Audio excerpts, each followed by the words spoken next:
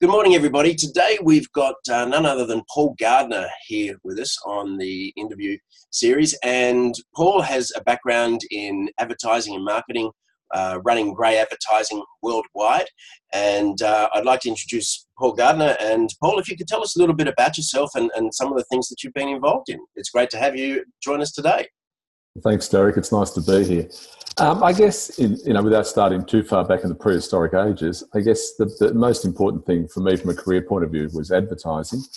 I've been advertising over 30 years, and most notably, I guess, from 1992 to 2011, I was at Grey, which became, I think, Grey Global Group, or had about a million names. That's a business that was based in New York, and was eventually taken over by a very famous advertising person called Sir Martin Sorrell of WPP.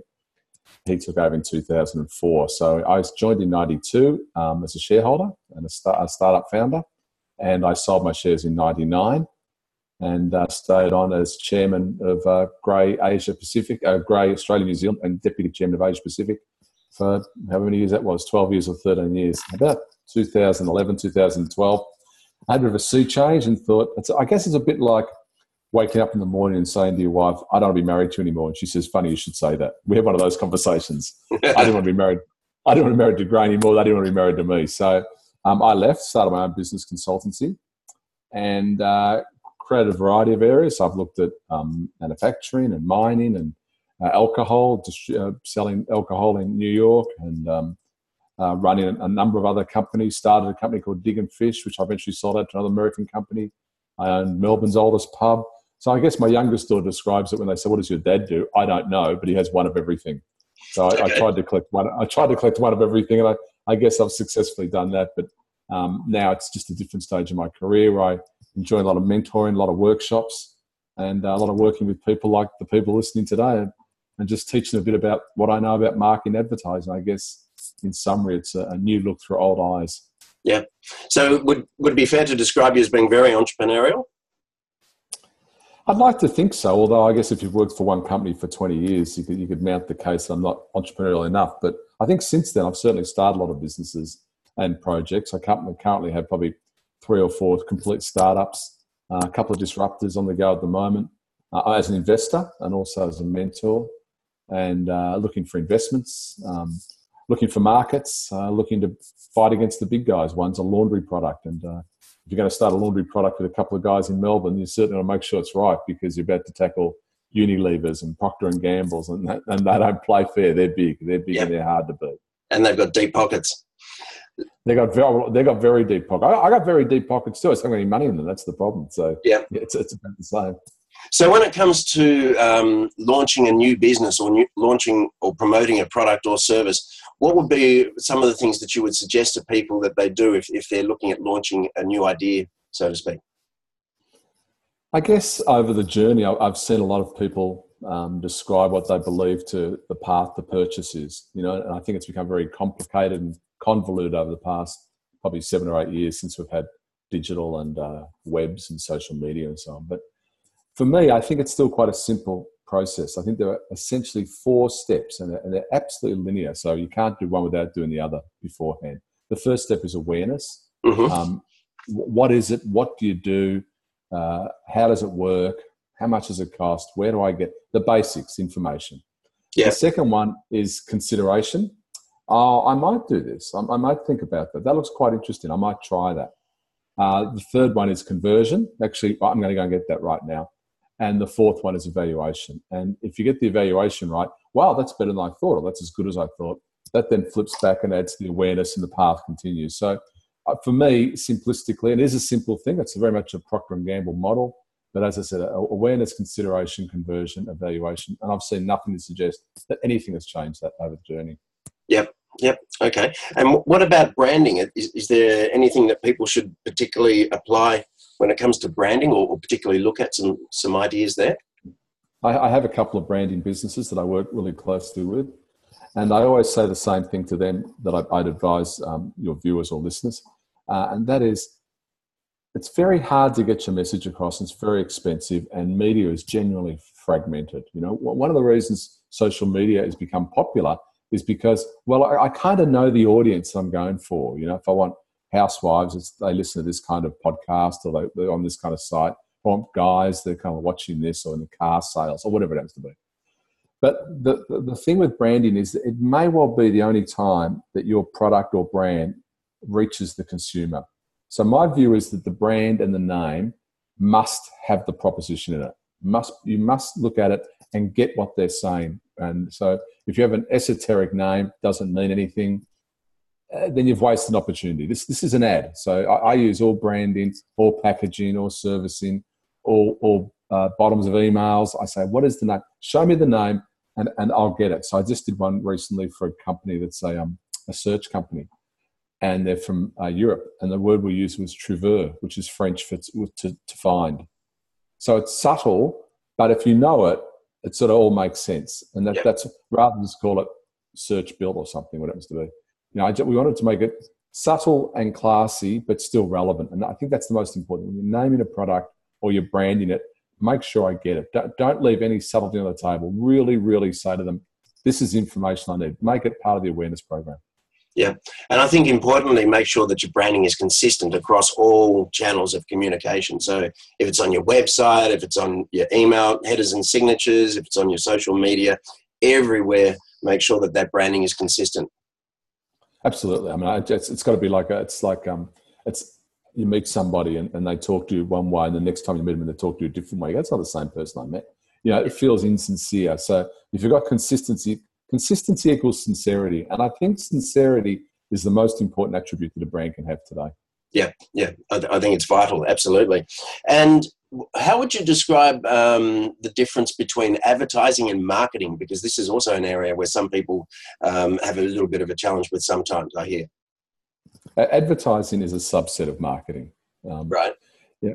Let's just take a classic FMCG product. So something appears in the supermarket shelves. In order to get it on that shelf, you have to understand, what does it look like? What's the packaging look like? What is the product? If it's baked beans, does it have Mexican flavor? Is it large size, small size? This is before you get to advertising. So building that concept of what is it? So I always use 5 key parts of marketing. What is the proposition? Why is it differentiating? Why is it relevant? Why is it sustainable? Why is it profitable? Now, none of those things really involve advertising. They're just determining the heart of the brand, the essence of the brand, and what it will look like when it appears to consumers. The advertising side is to reach them and say, okay, knowing the audience is over here and knowing my product looks like this, the bit in the middle, that's advertising. Okay. So when it comes to advertising or promoting a particular product, do you have anything, general rules that you would apply there, or any ideas that you could give people that would help them advertise or promote a particular product or service? I think the biggest secret to advertising is to understand the problem that it solves. Mm-hmm. So you get down to that nub of, okay, the worst thing you can do is just manufacture something and then go out and try and find an audience for it. It doesn't work. If the audience is here and they've identified a need and you've created a product, then that's the problem it solves. So the first part of any good campaign, in my opinion, is to actually show the problem. What is the problem? And the problem isn't just a rational problem. The problem may well be an emotional problem. For example, if you're selling a shampoo that takes the frizz out of hair, the problem might be the doorbell rings, the boyfriend's there early, the lady's freaking out, her hair's all... So she's got an emotional problem and a rational problem, right? The rational problem is, how do I fix my hair? The emotional problem is, oh my God, I look a mess. Yeah.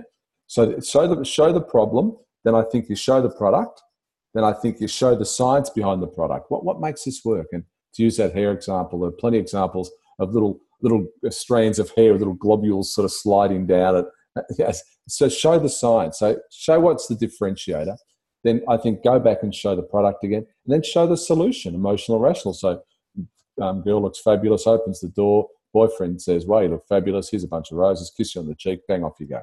So I think that's kind of it. So problem, product, science, product, solution, bang, out. Where do you get it? And that would apply to service? It applies to anything. I mean, that would apply to anything. I know with so for what we did for TAC, so road safety, where I think we revolutionised road safety campaigns in the world, as it's been recognised. But we actually came up with a concept that said, well, there are 3 equal parts to this road safety. The first one is emotion. How do we get people to really buy in on an emotional EQ, what people now call EQ, on that level? The second one was education.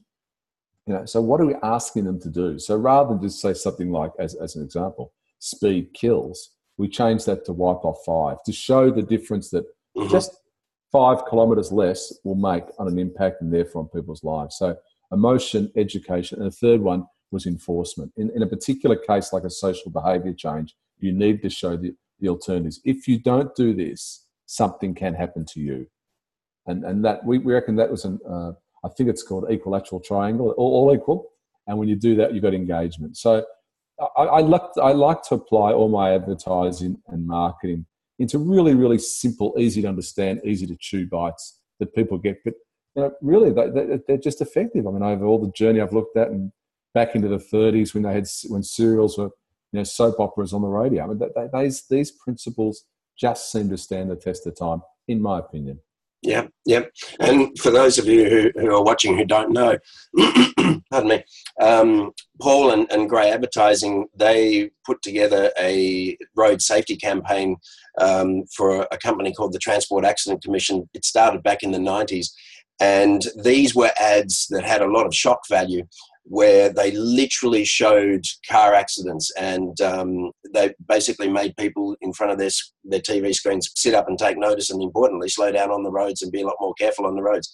And I think the statistics were quite impressive as to the amount of reduced accidents and reduced road fatalities that actually happened over a period of time. Is that right? Yeah, I think it went from 1,064 deaths in Victoria in the late 80s to when I left in 2011, I think it was 270 deaths. So it had saved a lot of people, not just deaths, but a lot of people heartache, because everybody hurts. It's not just you in the car accident because you're stupid, you've had too many drinks and you crashed into a tree. But it's your family and your kin and the townships and the football clubs. Exactly. So so for us, we're really proud of that campaign. But the principles didn't change. It was to find the simplistic principle that led to full engagement by your audience, and then to match them. That was the trick. Yeah.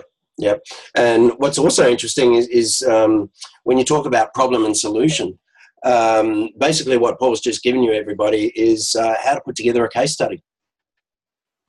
Which is... Yeah, well, maybe. I know some people have different ways of doing it. I know some will look at it and go, there's all modern ways to do it. But as you know, Derek, and your others may not know, I'm obviously actively involved in podcasts. I was on the board of a social media group in Washington, D.C. for a while. So I sort of understand where the modern era is going, but there's nothing really new. They're just delivery mechanisms. I think what they're doing, social media, in my opinion, is not dissimilar to reality TV in that it's about making me famous. It's taking a person who never had a chance to be something and projecting them and portraying them as something more than they really are. And I think there's something in that. And I think if your campaigns, whether it uses social media or not, can do that, can make the person feel good about themselves in an emotional, rational way. We described the lady with the frizzy hair a moment ago. If you can do that and have that real level of sincerity and credibility, then I think your brand's going to go exponentially well. Yeah. And I think the amazing thing with social media nowadays is that it literally opens up the world to people. I mean, talking about LinkedIn, you can connect with people all over the world from all different types of backgrounds, all within your target market or your target audience. You can certainly expand that.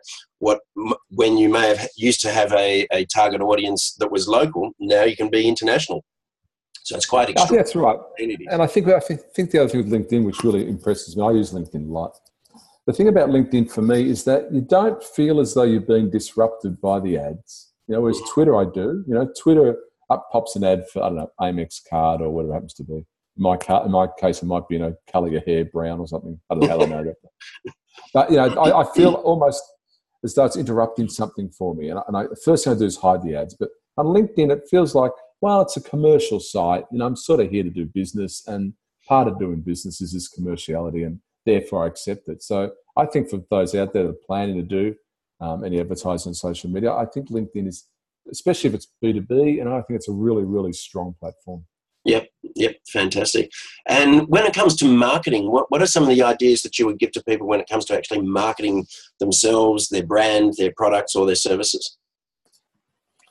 I think, as I said before, understand the proposition. What actually is saying. Yep. What do you want people to hear about yourself or about what happens to be? And I think all too often, if you look at the number of CVs that go across people's desks, and I know mine, for instance, they all start with the same thing. They start with the ingredients list. They start with, I did a Bachelor of Science here, or Bachelor of Honours there, an MBA here, or graduate business school there. That's the sort of stuff you put on the back of the can. That's like contains sugar or no added salt, or contains traces of nuts, or whatever it happens to be. Yep. I just want to get to the nub of it. What actually are you telling me about you? How do you feel? And how are you portraying that feeling to me? So I don't look at, if you just give me a list of school, I assume you went to school. Okay. I assume you passed. I can check that later if I want to. I assume you've worked. I assume you have parents. They're kind of basic things. What I don't understand is what makes you think that this is right for me? And that every brand needs that too. Tell me about this brand. Let me feel this brand. Sorry, Taylor. Let me feel the brand, and let me get a sense for what it is you're asking me to do. So that's the proposition. Really work hard on that proposition. And then why is it differentiating? Is there a market for it? I mean, if you've got the world's best steam engine, guess what? It ain't going anywhere. Yeah. So just why is it differentiating? What makes it stand out? What makes it better, stronger, faster, cheaper, quicker? All those things. Why do I need you now? And there are exceptions to the rule. Tamagotchis and all those sort of strange things that bob up in our, often from Japan, but things that bob up that people kind of, just latch onto and you didn't really see it coming. But by and large, I mean, you only have to look at the classic examples, mobile phones. I mean, the mobile phones, you look at what happened with Motorola. Motorola gets wiped out by Nokia, gets wiped out by Apple, which is probably on its way to getting wiped out by Samsung. I don't know, but it just seems to be this strange thing. You look at gramophones. Gramophones wiped out by record players, wiped out by CD discs, wiped out by iPods, wiped out by streaming. I mean, this just happens in a blink of an eye. So why are you different? And what's the proposition? Why is it different? They're the critical bits. And then why is it sustainable? Yeah. One hit wonders don't last, So if you're going to go to all this trouble and all this money and all this research a lot, and do all this kind of understanding to it, make sure it's going to last. It's just not going to be, something that pops out and then goes again, because that's not profitable. Okay. That's interesting. Thank you very much for that. I appreciate that. Now, when it comes to sales, what would be, can you tell us a little bit about some of the biggest sales challenges or experiences, some of the hardest or toughest sales experiences that you've had? And no doubt, working in the advertising industry, I'm assuming that you would have had just one or two, or maybe more. Yeah. Well, I guess the hardest part of any sale is to get distribution, in my opinion. That's the first part. So especially when you live in a country like Australia, where the supermarkets are virtually an oligopoly. I mean, two supermarkets, Coles and Woolworths, virtually control 60, 70% of the market. So if you have a supermarket product and you can't get into the supermarket, that's problem one. Yep. Big problem one. Okay, so let's say I've got a product, it's got a proposition, it's got a differentiator, and I want to get in the supermarket. I go to Coles, real life example, and I go to Coles or Woolworths and say, listen, I'd like to get this product in here. And they say, why? And we go through the whole palaver. And then they ask you a question, a really hard question. So which product do you think we should delist on our shelves to put yours on? Because we only have so much shelf space. Now, are you taking the place of something, or if it's a brand new category, or where are we going to put it? And then that's problem. That's the biggest problem. Any sales guy, how do I get this thing near the hands of the consumer so that the advertising people can get the consumer demand happening? So that's a critical piece for any salesperson. And that gets back to the whole proposition. What is sales? Sales is relationship. How do you build and back to sincerity? How do you build a sincere relationship? How do you turn, I always think it should make friends out of clients, never clients out of friends. I think that's a really important proposition. Mm-hmm. So when I meet somebody, they might like me, I might be the right sort of fit, might be too old, it might be the wrong gender, might be the wrong age group, whatever it happens to be. But if I do hit them on the mark, how do I stay in touch with them? How do I let them know that I'm there, that this is more than just a selling trick and then I'm gone again? I got a very expensive watch once and something went wrong with it. And when I bought it, of course, they were all over the place. I couldn't move. You know, they almost invited me home for dinner. When I took it back, said there's something wrong with it. Well, I was like a leper. There was no money in that for them. They said, oh, really? Oh, gee, really? It was a really, really expensive watch. And I was really annoyed. And that sales experience really burnt in my mind to say, gee, how you handle a problem is often better than how you handle a compliment. Absolutely. So for selling people, I'd say build relationships, be sincere, be honest about the product. You know, I want to say this: is it the best product ever lived? No, but it's pretty good, or it's the right price, or you know, and because if the buyer or the client sees through it, then the customer will ultimately see through it, and that's an issue. And look at the trust that's the moment. There's no trust in governments. There's no trust in banks. There's no trust in religious circles. I mean, all these guys, you know, Brexit and the Catholic Church, and all this trust is eroding. So people want one-on-one trust. I want to look you in the eye and say, I can't believe this guy. You know, I got it. And that's critical. Build that one-on-one. It's not like, oh, I'm from this multinational company. We're fantastic. We're wonderful. And you go, I don't trust that big companies anymore. I don't like it. I don't trust VW. Cars getting recalled. Every day there's another company. You know, someone, oops, sorry, some bits of glass got in children's food, or what happens to be.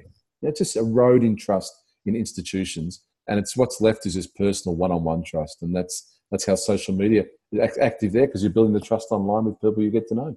Yeah, absolutely. Many years ago, there was a world-famous golfer by the name of Arnold Palmer, who I think it was back in the 70s. He basically said, if you always deliver on what you say you'll do, or you can do, you'll always be successful. And it's just a matter of being genuine and sincere about what it is that you offer and what it is that you do for people, or how you help people.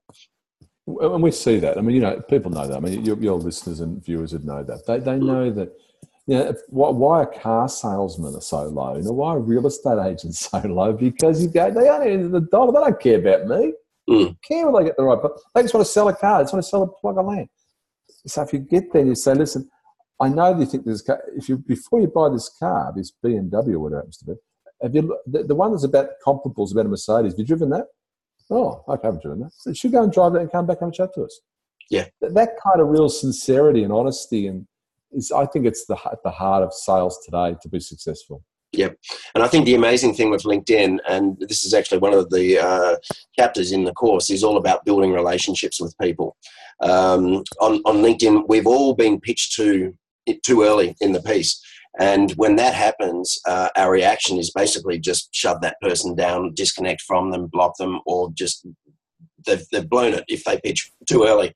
So I think the important thing is to build relationships with people, and ideally ask them, use permission-based marketing to send them some information about what it is that you might particularly offer. And it's a great tool for that. And once you understand the basics of it, it's a magnificent introductory tool to get that conversation started and to take it to the next level. Absolutely. I couldn't agree with you more. I think that, you know, programmatic has a lot of problems associated with, you know, because you looked up a particular site, you then get bombarded for the next few months with ads around that topic. You know, I looked for a fridge 6 months ago. I have since bought a fridge. Stop sending me fridge ads. Yep. I don't want to see any more like that. I'm right for fridges. I got fridges now, okay? And we get like that. So that's annoying. But if it's permission-based, and tell me more about this, you know? Look, I'm in a market for a car. Tell me more about cars, you know?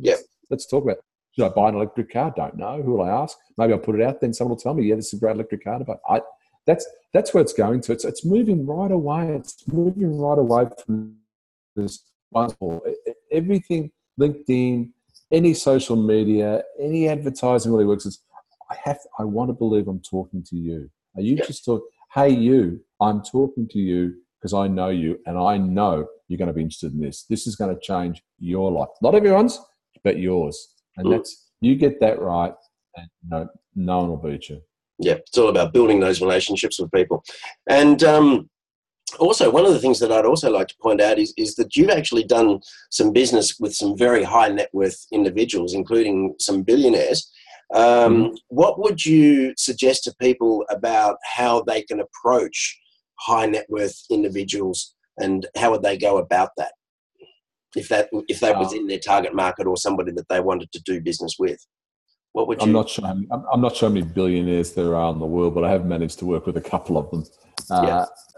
Not with any great, fondness, I might add, because I think they get there for a reason. They get there because they're pretty ruthless, and business is often a commodity to them. But I think if you have a good enough product and a good enough pitch, reaching people is not hard because you're filling a need. So in my case, when we're selling vodka, as you know, we wanted to reach a certain very wealthy individual. And we also wanted to sell vodka first and foremost. So the proposition wasn't how do I reach a rich man. The problem was how do I sell vodka, and then how do I reach the rich man. So for us, you don't lose sight of the fact that your key task is not to reach them. Your key task is to have a compelling argument for a differentiating product. That's the key task. Now, you have to be prepared to say, okay, if I reach that stage, I've got it all dressed up in a nice box of red ribbon. I'm ready to rock and roll with it. But it may not happen, or it may happen slower than you thought, or you may not get the kind of deal you wanted, or they might want too much a share in it when it's your IP, your life and soul.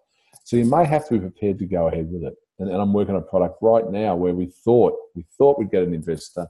By now we haven't.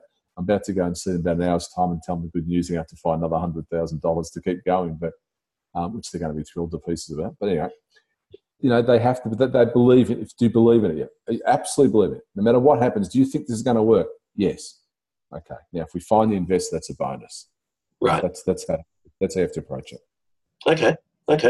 All right. That's fantastic.